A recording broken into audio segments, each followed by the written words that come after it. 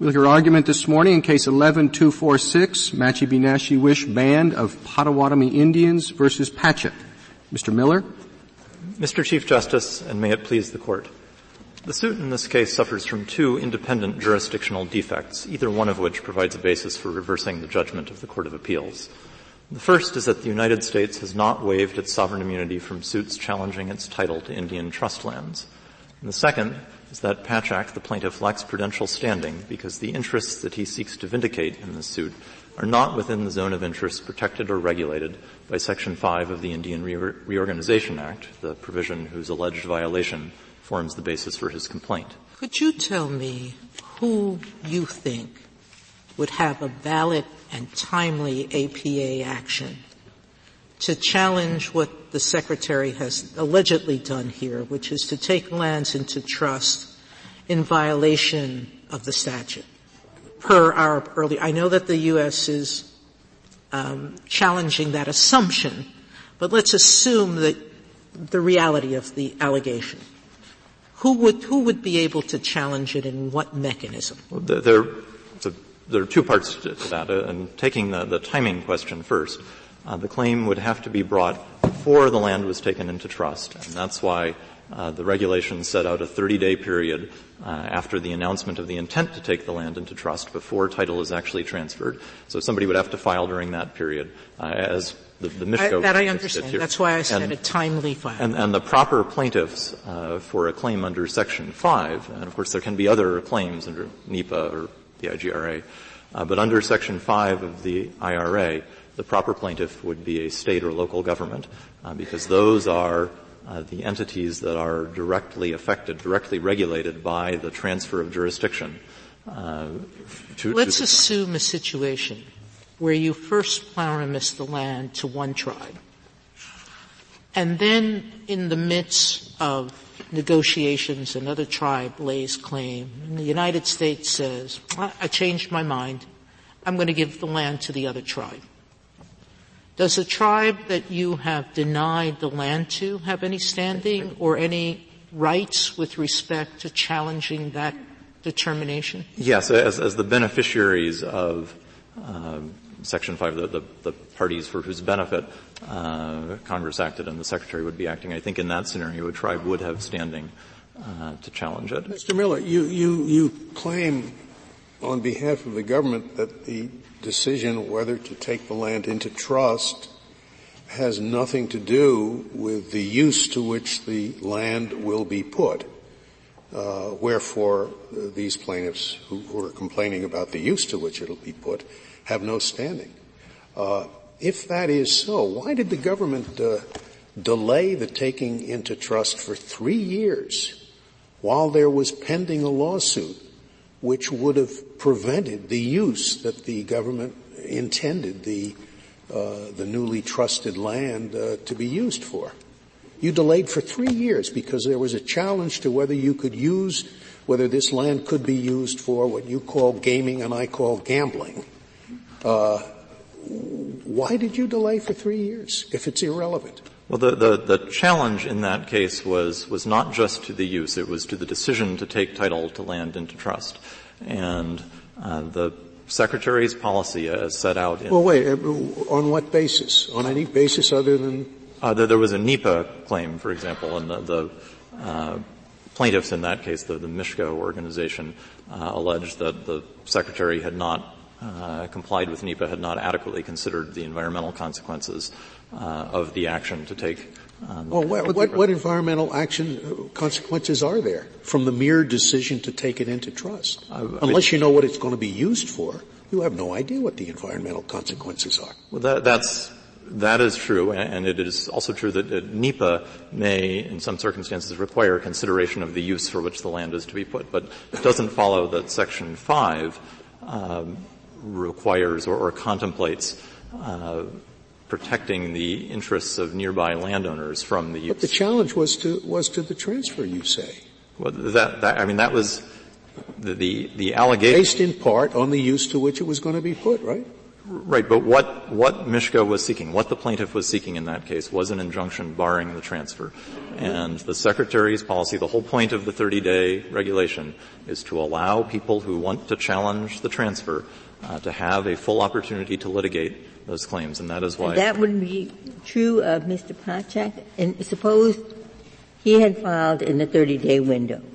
The Secretary gives notice to affected persons.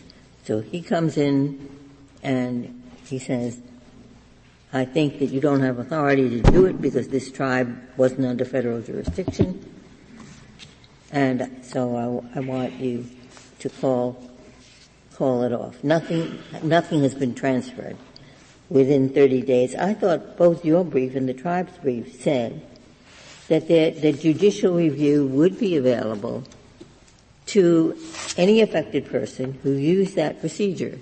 Is that true? I mean, if they could establish standing, but if he had filed within the 30-day period, the Secretary would not take title to the land until there was a full opportunity for judicial review. Now, in this case, he filed outside the 30-day period. He was aware. But you said it was an important if. So the argument is this tribe wasn't under federal jurisdiction. I can raise that because I'm an affected person. Somebody's got to be able to enforce against the Secretary the limitations that Congress put on the Secretary. So would there be standing in that situation? This Pachak comes in within the 30-day period, so he's not trying to undo any done deal. There would not be standing for Pachak as a private individual. There would be standing for a state or local government, or in the unusual situation that Justice Sotomayor suggested for another tribe. So then you disagree with the tribe, but said in no uncertain terms in its reply brief that this case is not about the availability of judicial review. Judicial review was available in the 30-day window. I think we don't disagree with that in the context of the discussion of the sovereign immunity issue. I don't understand that statement in the tribe's brief to have been a concession that there would have been standing. Well, on the standing point, I mean, the distinction that you're setting up between acquisition of land and use of land, this goes back to Justice Scalia's question, it strikes me as artificial, that the question of when land is acquired is all tied up with the question of what use is going to be made of it. The government doesn't acquire this land with no object in mind. It thinks about how the land is going to be used, so that in the end, this really is a land use statute, isn't it? Well, it is a land use statute in this sense. In the sense that, and you're right that the regulations do refer to the purposes for which the land is to be used, but that's because. And the statute as well thinks of this as a statute that's designed to promote economic development, which is dependent on some understanding of how the land is actually going to be used by the tribes. That is exactly right, and that's why in determining whether the Secretary has to take account of use in order to determine whether it will in fact serve the interest of promoting tribal economic development and self-governance. But it doesn't follow that the effect of that use on bystanders, on other property owners in the vicinity, is within the interests that Congress had. Why not? Of course, it doesn't have to be within the interest. It just have to be arguably within the interest. That adverb is left out in much of the discussion. But if indeed the use of the land is one of the elements to be considered in taking title, why isn't somebody who is affected by the proposed use within the zone of interest? Because, I mean, just to take the facts of this case as an example, Pachak's objection is not to the jurisdictional transfer. It's not to the fact that this is now going to be tribal land rather than land subject to the taxing or regulatory authority of the state of Michigan or Allegan County. Just to interrupt you, in other words, it's not to the title.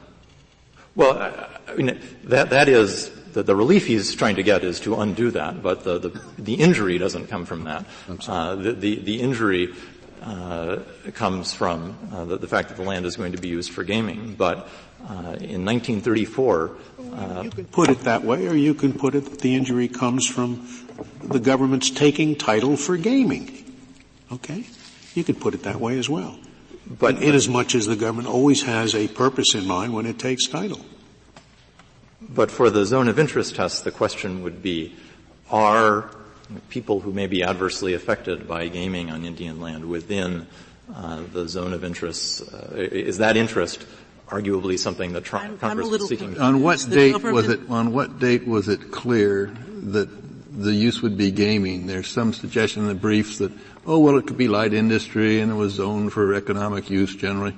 At what point was it acknowledged by all that this would be for gaming? At the very outset?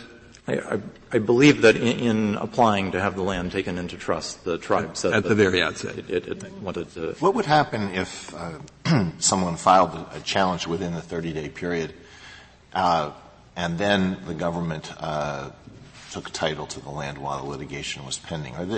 Do the regulations preclude that from happening while the litigation continues, or is it necessary for the challenger to obtain a stay from the court? The regulations do not address that. The BIA manual provides that that action of taking the land into trust should not be taken while the litigation is pending. Well, is that enforceable?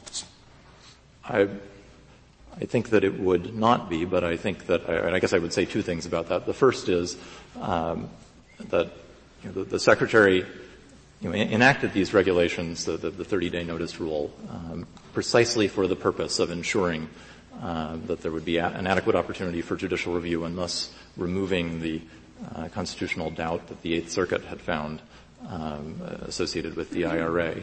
And I think so there is every reason to think that the Secretary is going to conscientiously carry out what those regulations provide for, which is allowing judicial review. And if the Secretary were ever to do that, I think you would find that going forward in every case, courts would enter a stay. Well, they didn't here. I mean, when Patchak filed his suit, title had not yet passed to the Secretary. Yeah, right. And he sought a stay. And it was denied, and he could have sought relief from the Court of Appeals. But nothing, at that point, you thought nothing prevented the Secretary from moving forward, and in fact the Secretary did move forward even though he'd already filed the suit. That's, yes. All right, well then why isn't it just like your 30 days? Well, because this was a suit that was not filed within the 30-day period. So what? I mean, this is exactly the point that I don't understand. Forget standing for a moment. I'm just thinking of your quiet title action. This wasn't an action to quiet title at all. This was I looked at the complaint, as I gathered from his question, so did the Chief Justice. And it is a complaint filed before the property was taken into trust, and it asks for an injunction under the APA. It wants review of that before the government has any title to it at all, or at least it hasn't taken it into trust. So why are we considering quiet title? What has that to do with this? Why isn't it exactly now that's the same as the Chief Justice asked, and I have exactly the same question. Right. Well, and in that period before the land is taken into trust, the APA, everyone agrees, permits. All right. Well, why isn't that's the end of that argument then, isn't it? Because this suit was brought seeking an injunction before the land was taken into trust. The district court denies the request for the injunction. The Court of Appeals reverses that. And so there we are. We're reviewing that action by the Court of Appeals, reviewing a judge who said you are not entitled to an injunction sought before the land was taken into trust. Because at this point, the question of whether to enjoin the transfer from taking place is moot. No, I don't know about that. The relief that's being sought now, and this is made clear in Patchak's brief in the Court of Appeals, is an order compelling the Secretary to relinquish the title to the land. Well, I don't know how we should treat that. There was an order. Suppose that order was wrong. Suppose they should have granted the injunction. Then isn't what we should do send it back, because that injunction should have been granted, then have a hearing or trial or whatever you want to have on whether the Act applies, and then figure out how you do relief, which I don't know.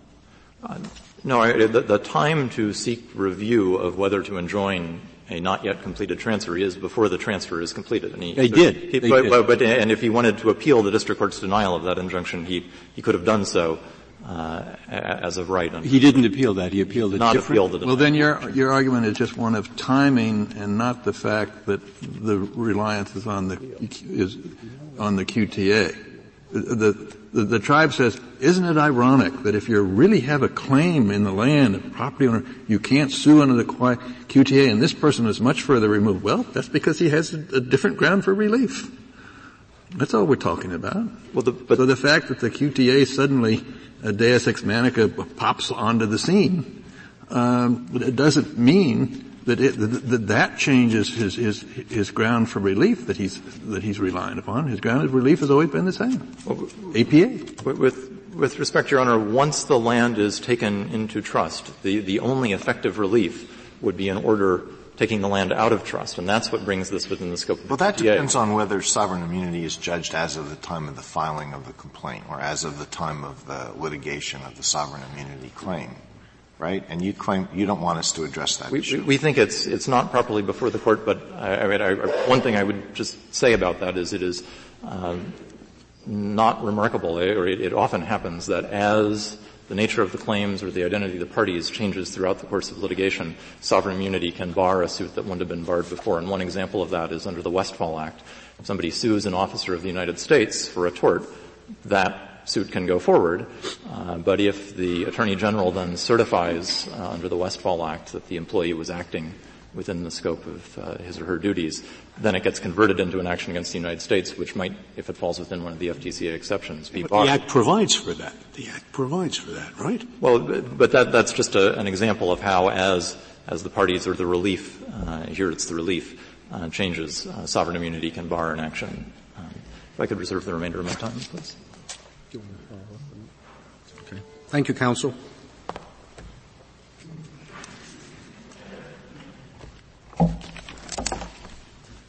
Ms. Millett. Mr. Chief Justice, and may it please the Court, when you strip title to land, which is a fact in this case, you strip sovereignty.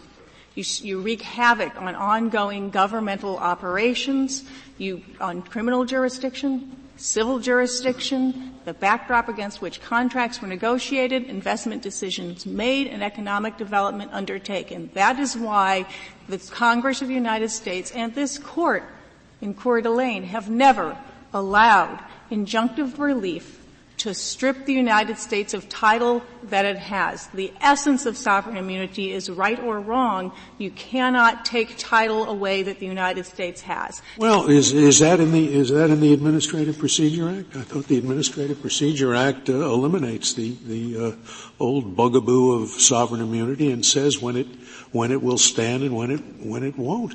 And if you're relying on the Quiet Title Act, that clearly covers only suits which seek to say, I own the land rather than the government. And this is not such a suit. So I don't see why the normal APA principles wouldn't govern. So for two reasons, Justice Scalia. Because the APA itself, and this is on page 6A of the addendum to our brief, says that it does not waive sovereign immunity and does not grant relief if another statute expressly or impliedly forecloses the relief that is sought. And the Quiet Title Act says you cannot have an injunction stripping the United States of land, period, and you cannot have any litigation. No, but the relief to be sought under the Quiet Title Act is title in the plaintiff.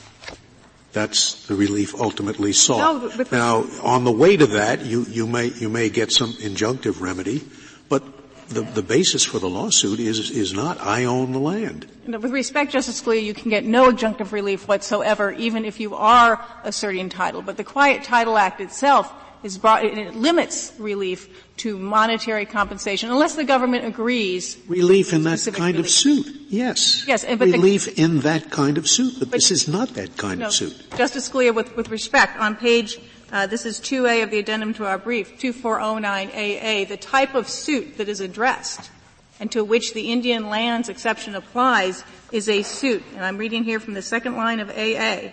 A civil action. I guess I've lost you. I'm sorry. I'm on the addendum to the blue brief, 2A, and this is the Quiet Title Act.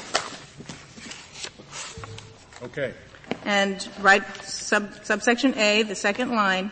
All right. The waiver of sovereign immunity is for a civil action under this section to adjudicate a disputed title.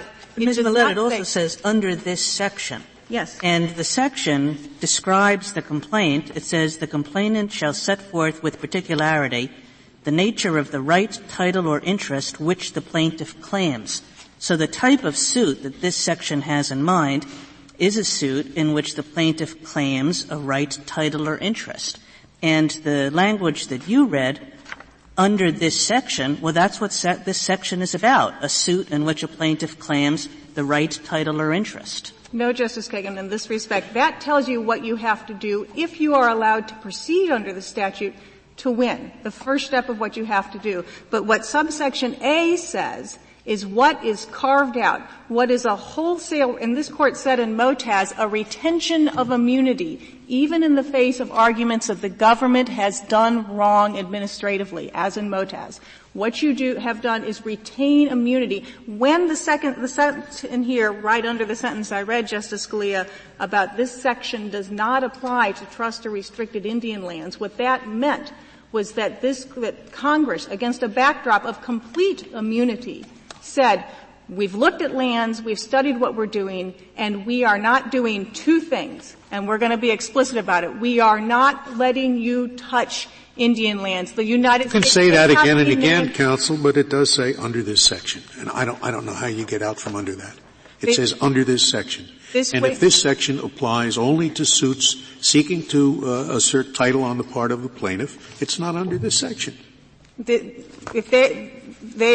section is, I think, defined by what Congress's waiver of sovereign immunity. And it didn't say we're waiving sovereign immunity for quiet title actions. It says for a civil action in which the United States title is disputed. So quiet U.S. title. You can't believe that totally, because you agree there's some APA review of an action brought before the title shifts, where the claim is you cannot take title secretary. You agree with that? You can bring Absolutely. some. Before okay. title Once you agree to that, I stop at the words, not just under this section, but to adjudicate a disputed title to real property. Mm-hmm. Then I read his complaint. Mm-hmm. His complaint on 31 to 38 is asking for an injunction. And it's asking for an injunction before they take any title to the property. And maybe they went ahead and did it anyway, but is there some other complaint that I didn't read? Is there some amendment to the complaint in the record? If so, where is it? I think there's a constructive amendment in this sense, because if his only thing was... I don't know what a constructive amendment is. If I can explain.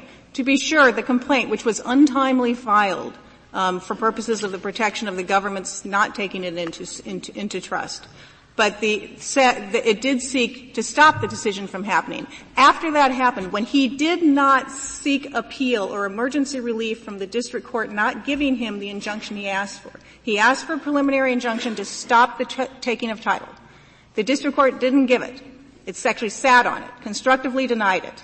It's well recognized in courts of appeals. You can appeal a constructive denial of a preliminary injunction. He didn't do that. This is the way litigation works. Title shifted. Sovereign immunity shifted. The Quiet Title Act didn't apply. Then it did apply because title was in the hand and in the name of the United States government. I thought you were going to answer how his complaint constructively changed. And so after that, he had two choices. He could have dismissed the action as moot.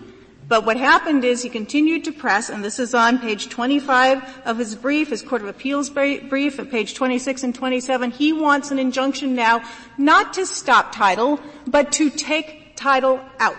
And that's when the Quiet Title Act... I thought you were going to tell us how it constructively changed to be an action seeking to have a decree that title was in him, which is what the QTA covers. No, it was... Okay. No, so because the Quiet Title even Act... Even constructively, it hasn't turned into that. The Quiet Title Act, when it says the only way we'll give you a relief is if you can establish that you have an interest in the land, forecloses suits seeking to adjudicate, disputed U.S. title by those who don't even have an interest. And against the Counsel, you're assuming that the statute was passed against a backdrop of complete sovereign immunity. But if you look at Larson and Malone, it appears as if prior to the enactment of the QTA, people could bring suits to say that an officer had acted beyond his or her statutory authority. So what the Quiet Title Act did was encapsulate some of that law, from where do we draw the conclusion that the intent was to eliminate every other claim that could be brought under something like the APA or an officer's suit? To be clear, as Justice Scalia himself then testified before Congress, the law was a mess, and you could not discern anything from Larson, Malone, and the one area where actually courts had pretty consistently denied relief, as Justice Scalia then said, was in the land area. And Congress responded to hardship, but in doing so, it was making a critical balance. It knew how disruptive to government it is to pull the rug out from under the feet of federal government's operations. And it said, we're going to draw lines, and there's 3 lines. It said, no suits involving Indian lands, no injunctive relief or coercive injunctive relief at all will be allowed. We will, if you have a right, you will only get damages unless the government agrees otherwise. And to prevail, you must have an interest in land. Now that is a concerted judgment of Congress that we will not just for a moment. Let's suppose the tribe, or Mr. Patrick brings a nuisance action against the tribe for running a casino and imposing all these difficulties on the surrounding, previously rural community. Says this is a nuisance, and the tribe answers and says, "No, we can do this under the Indian Gaming Regulation Act." And Patrick then says, "Well, no, because you don't have valid authority under that act because the Secretary shouldn't have taken the land into title." Now that is not a quiet title action. That is a nuisance action. Can he have that adjudicated in that suit? He could bring a nuisance action, assuming the tribe waived sovereign immunity, which would be its own problem. I'm assuming this is a suit against the tribe and not the Secretary. Right. And so there would be their own either state law or sovereign immunity questions. If he could bring it, and then if the government tried to raise this the tribe raised it as a preemption defense, then there would be a separate question whether at that point a court could issue, consistent with the Quiet Title Act, a declaratory judgment which would pull the rug out from the government's feet. Right, but there'd be no question of his ability to sue and put that question at issue. There's no question he could bring assuming tribal sovereign immunity, that he could bring a nuisance action. But it's also important to remember in that context, the other reason that nuisance action would fail is that the courts have already ruled on this claim about the legitimacy of authorization of gambling, about the environmental effects and the aesthetics effects in the Mishko litigation. This is simply recycled through the IRA claims that have already been adjudicated and but that's a question that's not before us. So, but with respect to the question of judicial review that was mentioned earlier, and I think would be implicated obviously in a nuisance action but this is sort of being case specific with respect to claim preclusion and issues like that. Thank you, counsel. Your Honor.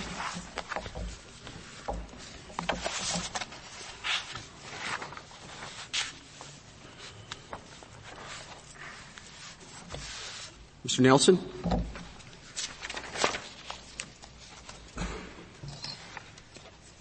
Thank you, Mr. Chief Justice, and may it please the Court.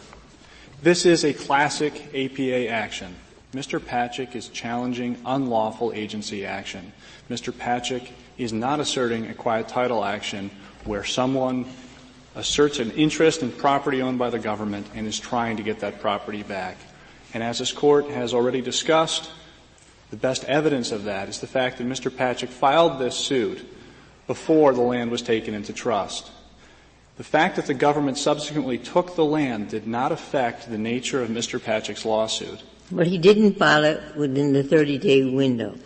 So there was a clear track.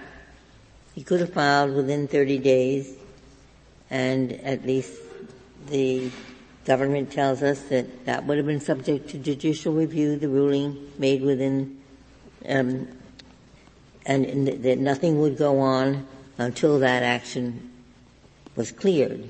So why, if he could have sued early, before any title transfer, why isn't that all the relief someone in his position would be entitled to? Why should he be allowed to wait? I mean, the whole purpose of the 30-day window is to get people to state their objections.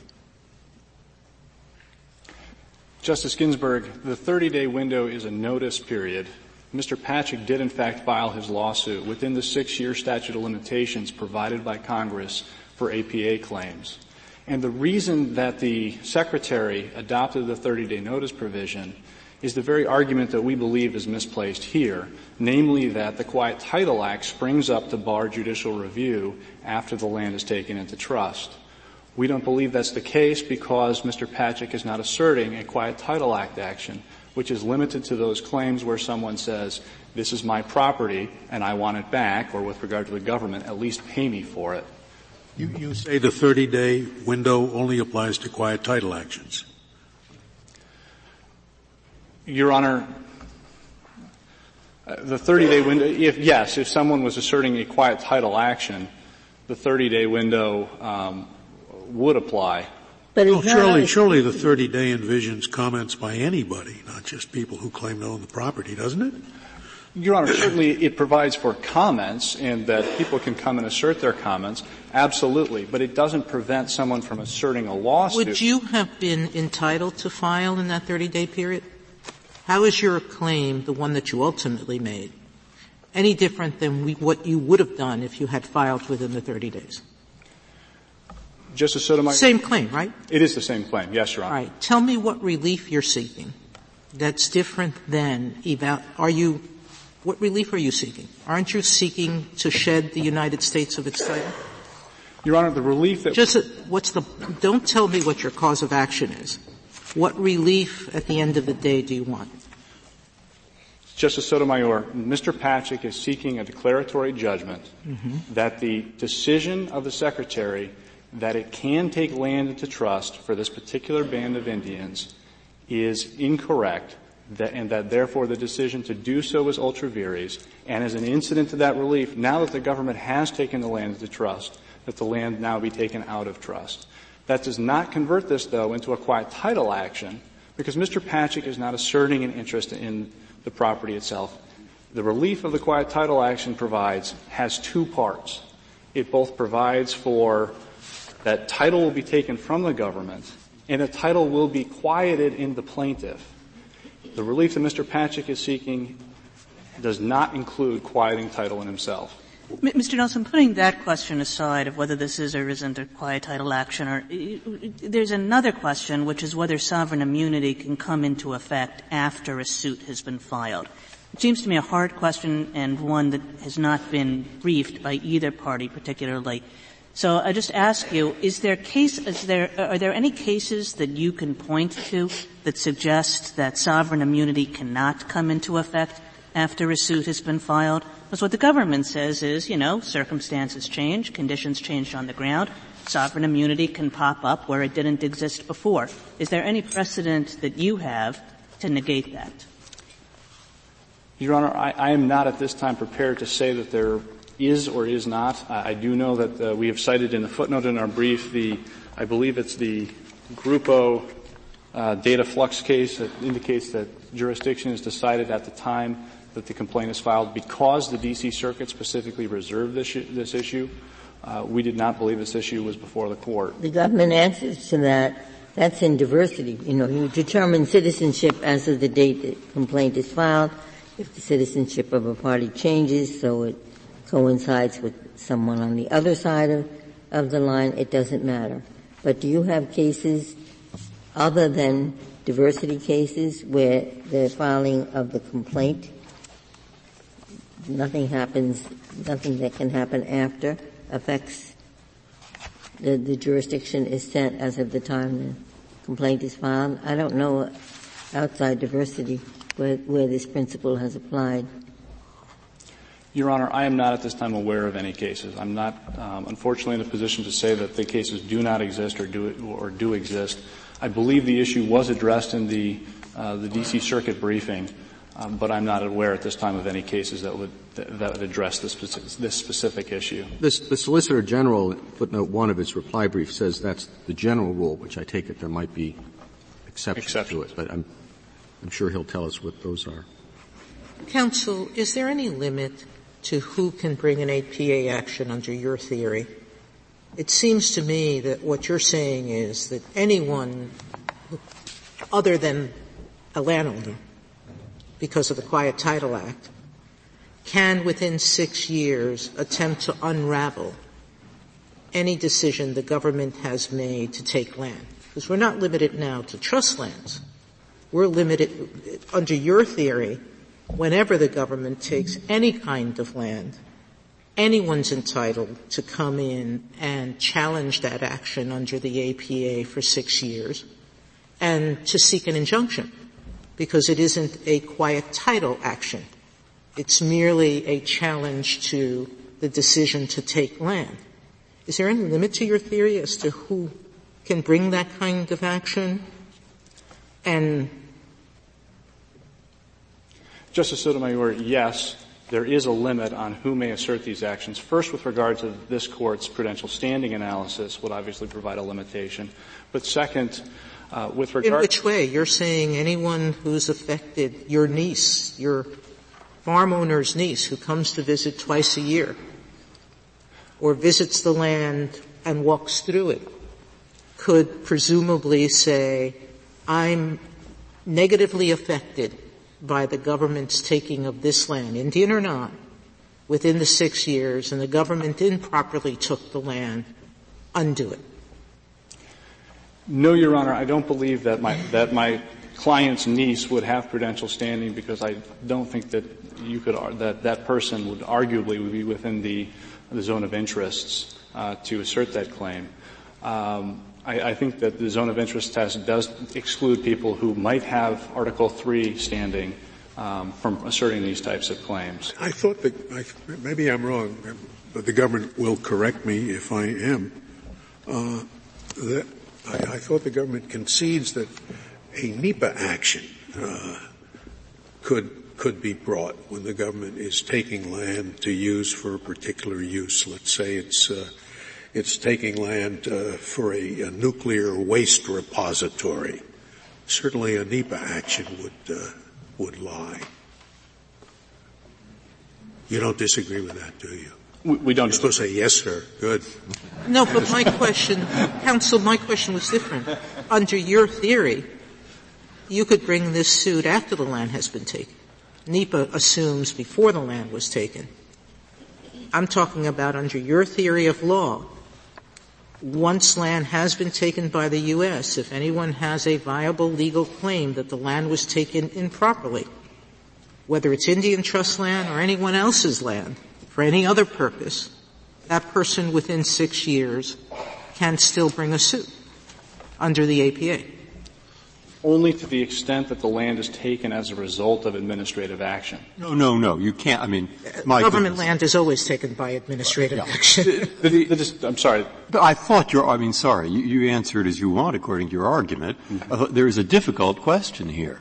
The difficult question is what happens if one brings an ordinary APA suit before land is taken. Before that suit can be decided, the government takes the land.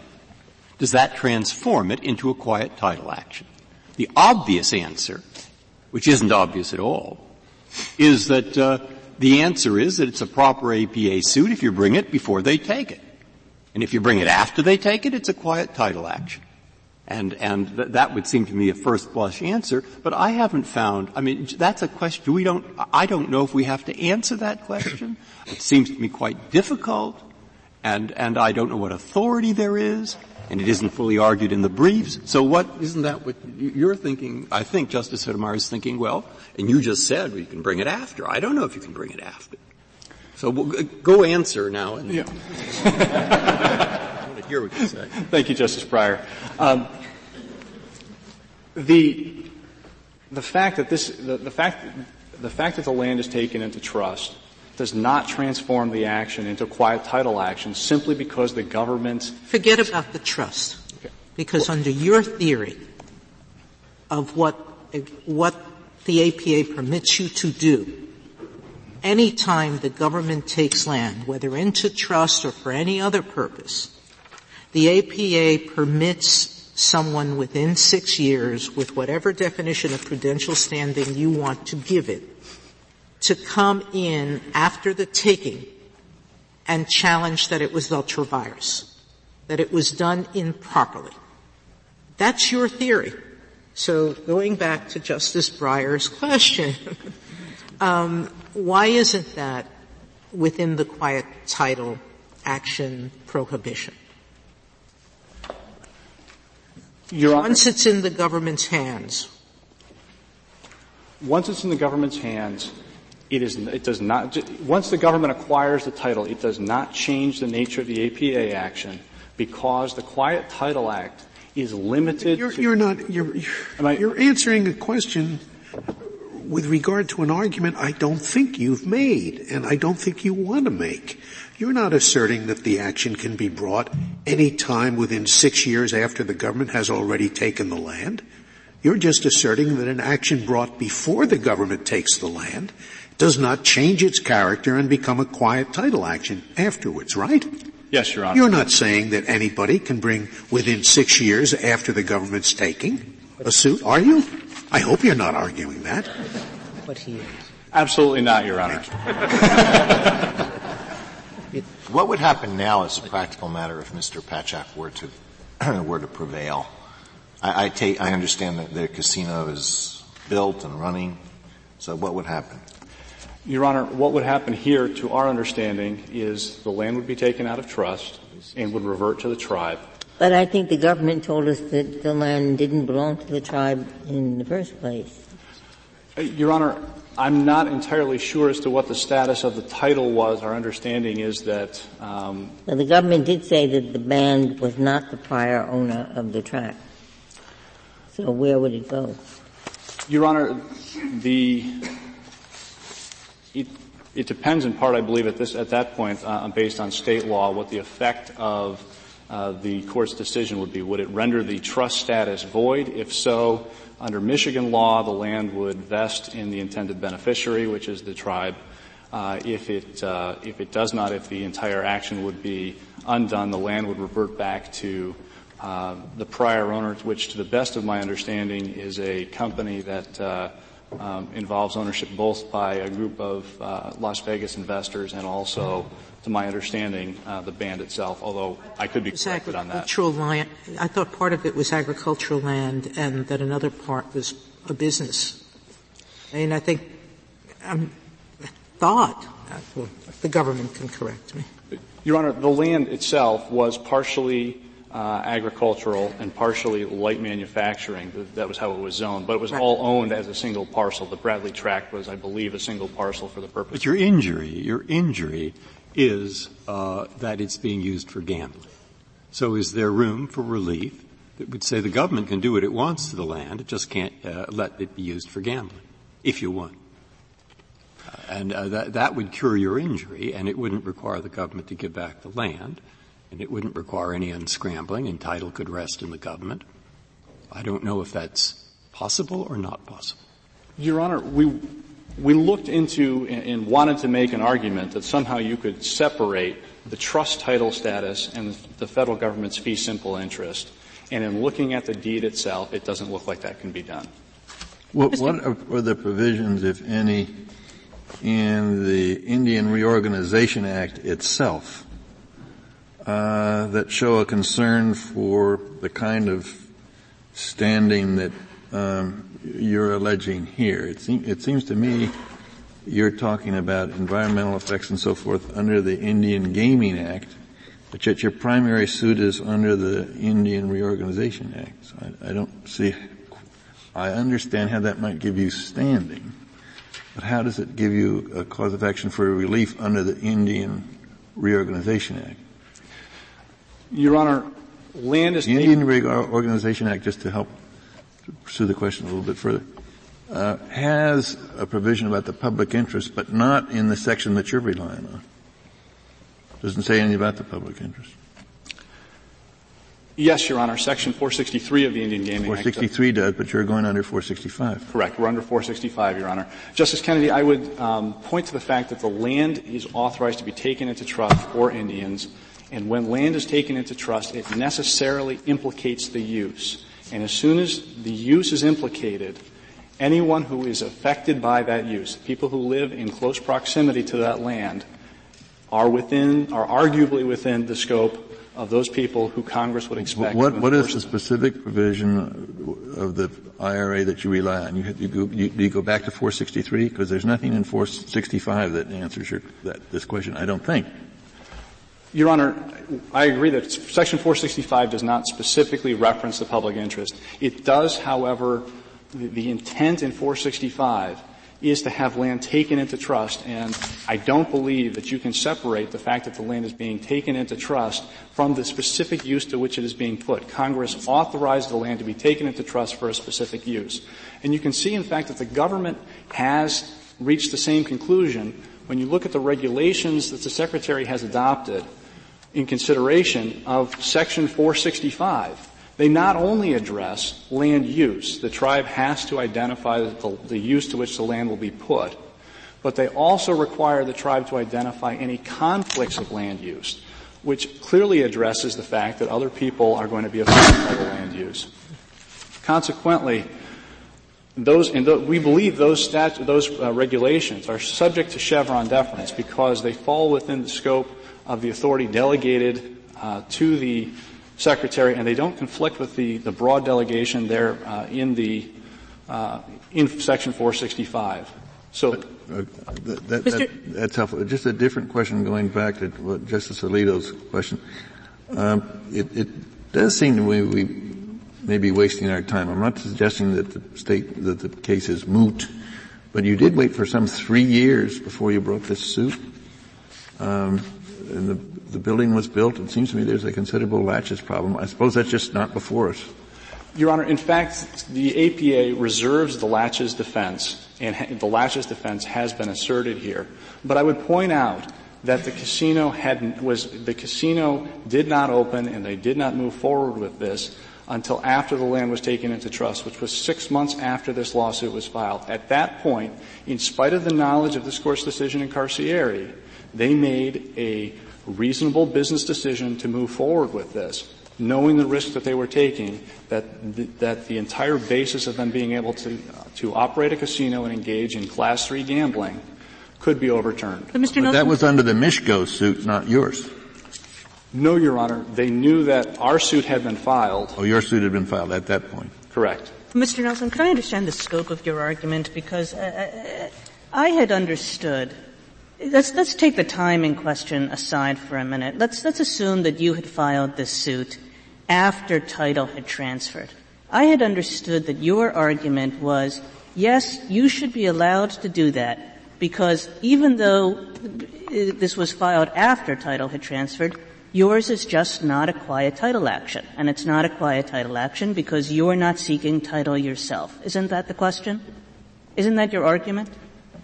Yes, Your Honor. So your argument really has nothing to do with the question of timing. Your argument would be the same even if title had transferred prior to your filing your lawsuit. Your Honor, we believe that is a logical result, but we do not believe that the Court needs to address that issue in this case because our argument is much stronger than that because we did in fact file suit before the land was taken into trust.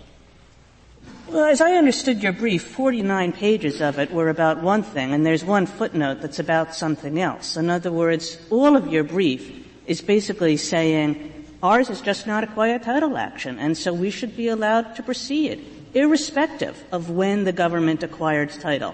And then you have this little additional argument which says, by the way, we started this lawsuit before the government had title anyway.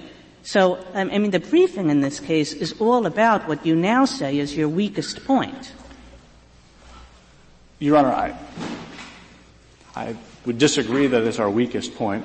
But I do agree that the logic here of the position that this is not a quiet title action means that even if the government acquires title to the land while the suit is pending, that logically it would then follow that the action remains an APA action and is not converted into a quiet title action. Yeah, I think you're right. I pushed you into it. It's my fault.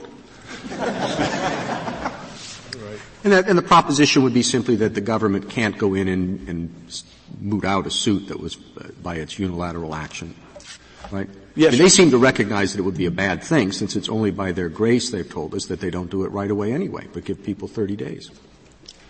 Correct, Your Honor. And didn't say, didn't they have some encouragement from a court of appeals suggesting there might be a due process problem if they didn't have that notice? Your Honor, there was the Eighth Circuit decision, I believe it was United States versus South Dakota, or South Dakota versus United States, in which the court there found that the lack of judicial review pushed towards the conclusion that the Reorganization Act is an unconstitutional delegation of legislative authority. And that was one of the reasons, or that was the reason cited in the Federal Register for why the Department of Interior adopted the 30-day notice provision. I don't think Justice Scalia's argument was a bad argument. I thought it was a rather good argument. If, in fact, you go back and you take the view that any suit filed to review APA is not a quiet title action, people could go upset government title to property years and years later, and they would say, oh, well, we're not challenging the title. We're just challenging what happened when it was taken. The title was taken. Now, that can't be right, it seems to me, first blush. So therefore, I thought yours is different because you filed before they took title. But as I say, I'm uncertain of that distinction. Now, your answers suggest you've been going both ways. Sometimes you think, well, it matters that we filed before, and other times you think, no, it doesn't matter. Is that because you don't have a theory as to why, once the government takes it, it's not a quiet title action? Your Honor, the Quiet Title Act, by its terms, requires that the person who is asserting the action have an interest in the property. So answer my question, or the one that Justice Breyer has said. Then it does, and the one Justice Kagan repeated yet again, okay? Yeah. What difference does it make that the government has taken title? Whether the government has title or doesn't, under your theory, since this is not a quiet action, title action, anyone who is unhappy with the way the government took title could challenge it within 6 years. Isn't that the bottom line of your theory? Yes, Your Honor. Anyone absent latches. You say the only defense is latches. No, Your Honor. The defenses would be latches. The zone of interest would apply. But the bottom line is, under your theory, as long as no landowner, the person most directly affected by the taking, as long as that person can't sue, but anybody who is an indirect person can sue within 6 years. Anybody who says, I don't want the land, I just don't want the U.S. to have the land. No, Your Honor, there's a distinction I think has to be made there. Someone who has a right, title, or interest in the property, absent there being trust land, can sue to upset the government's title for 12 years under the Quiet Title Act. They could bring a claim under the APA for up to 6 years to govern to challenge the government's decision to take. But they can't undo the transfer. They can only get money. Under the Quiet Title Act, they can only, for the 12-year period, they can only undo, the government, if they prevail, the government, correct, has the option of deciding whether to pay for the land or to give it up. Of course, the government can fix that. I mean, if this is indeed an inconvenient situation that we think the government should not be in doubt for 6 years afterwards, I guess Congress can simply change it, right? Yes, Your Honor. Totally within the control of Congress. We don't have to make up some limitation to protect the United States. I agree, Your Honor. Yeah. I suppose the question, Mr. Nelson, though, is whether you can provide us with a reason why Congress would have wanted what you call quiet title suits, and I agree that your definition is the traditional definition. When the plaintiff is himself asserting a right or interest, why those suits should be barred, but your suit involving a third party should not be barred. What could possibly be the reason to distinguish between those two sets of cases? Now, you might just say, I don't have to give you a reason, this is what the result of the statutes is. But if I say, just try to provide me with a reason why Congress would have wanted that distinction, what would you say? Your Honor, I guess I would first say that because relief under the APA is different than relief under the Quiet Title Act, someone with a right, title, or interest in the property can assert the same claim that Mr. Patchak can, in spite of the fact that they have that right, title, or interest, under the APA, as long as they do not seek under the APA to quiet title in themselves. Second, with regard to why this provision is there, I'm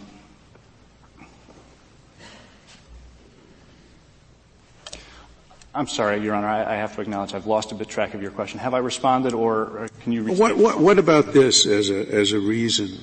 When you prevail in a quiet title action, the only way the government can get off the hook is to give you the land. If it's within the 6 years, or pay you money if it's after 6 years, but within 12.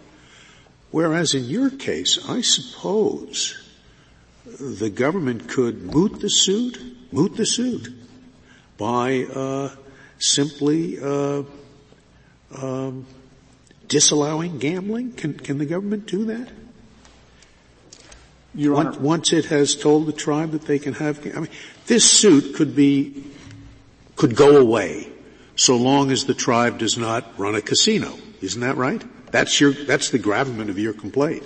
That is the gravamen of the injury, yes. So I guess you could be a happy fellow so long as the tribe doesn't build a casino.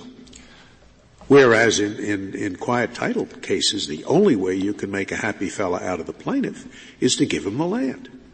Right? Or to pay him for it, yes, Your Honor. Unless the Court has any further questions, I cede the remainder of my time. Thank you, counsel. Mr. Miller, you have 4 minutes remaining. Mr. Miller, one question, if I may. The government takes the position that, at least this is the way the respondent puts it, that it can basically moot their action by turning this into a quiet title action just by taking title. And let's assume that that's one characterization of your position. And the respondent, on the other hand, said, "Oh, well, this is an APA action. We can wait forever, at least for 6 years." Is there some midway position that the government can't moot the case too soon, that it must wait a reasonable time? Or is there no basis in the statute or the cases for that position at all? So if I understand correctly, you're asking about a case where the lawsuit is filed before the land has been transferred. I don't know of any basis for restricting the government's ability to do that. I mean, short of the plaintiffs obtaining an injunction from the court. I mean, I guess the broader point I would make about that timing question is that the Court of Appeal. Well, in other words, you're sticking with your position. You say you can basically moot a suit at any point you want just by taking title. So you're not accepting any qualification to that proposition. That is our position. I would just emphasize that was not the basis of the ruling of the Court of Appeals. The Court of Appeals held that it doesn't matter when the suit is filed, and under the Court's analysis, all or nothing. The same, okay. Even if it was filed later. And I think the error in that analysis is that the question here is not whether Patchak's suit is a Quiet Title Act action. The question is whether the Quiet Title Act expressly or impliedly precludes relief under Section 702. And the answer to that question is yes, and I'd just like to make 2 points about that. The first is the general principle recognized by this Court in Brown against GSA and a number of other cases, that when you have a narrowly drawn remedial scheme for a particular subject, that precludes resort to more general remedies. And here the Quiet Title Act is exactly such a scheme. It's the mechanism for adjudicating a disputed title to real property in which the United States claims an interest. And it has its own procedures, its own statute of limitations. But in saying that, you've just broadened it, or arguably you have. If you think that the Quiet Title action is really about the narrower set of cases, which is when a person himself claims title, how can you get from that to say that there's an express or an implied refusal of this kind of claim? I think for 2 reasons. And the first is just that first sentence of 2409AA, which is to adjudicate a disputed title to land on which the United States claims an interest. That's a perfect description of what this case is. And the second is that the last sentence of Section 702 directs our attention to whether the relief is expressly or impliedly forbidden by another statute. And the relief that is sought here is an order compelling the Secretary to relinquish title on behalf of the United States to this land. If it were declared, do other consequences other than the ability of the Secretary to take land in trust flow from whether or not a tribe was recognized in 1934? I'm not aware of any. I'm not sure that there aren't any others. But do you have any concern that the government will get hoist by its own petard? What your argument, the conclusion to which your argument leads, is that this individual or any individual claiming that the government took title incorrectly can sue under the Quiet Title Act, even if they don't claim that title was taken from them. Are you sure that's good for the government? Well, this action would be barred under the Quiet Title Act because the Quiet Title Act expressly precludes this relief where Indian trust land is at issue, where the relief that's sought is an injunction compelling relinquishment of title without the option of paying damages. Of course, that's not the only time the government takes land, right? Well, and the Quiet Title Act, Section D requires, in a suit under the Quiet Title Act, the plaintiff to identify his interest in the land. Mr. Miller, I mentioned earlier your footnote 1 in your reply brief about whether the time of filing question for sovereign immunity purposes is limited to diversity cases. You cite one case. Are there others going the other way? I'm not aware of others, but I can't say with confidence that there aren't any others. One point I would make on that is just refer you to the Florida prepaid case from 1998, which was about state sovereign immunity, and which explained that a state may condition its waiver of sovereign immunity and may change that in the course of the litigation. And I think that's another analogy that might be instructive here.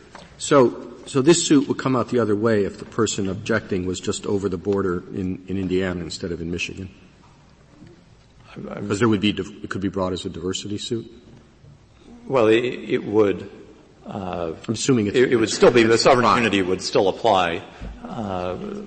Sovereign immunity would bar relief, even if the basis for jurisdiction were diversity. Even if it were a suit against the tribe, it would still be not a diversity action, but a federal cause of action?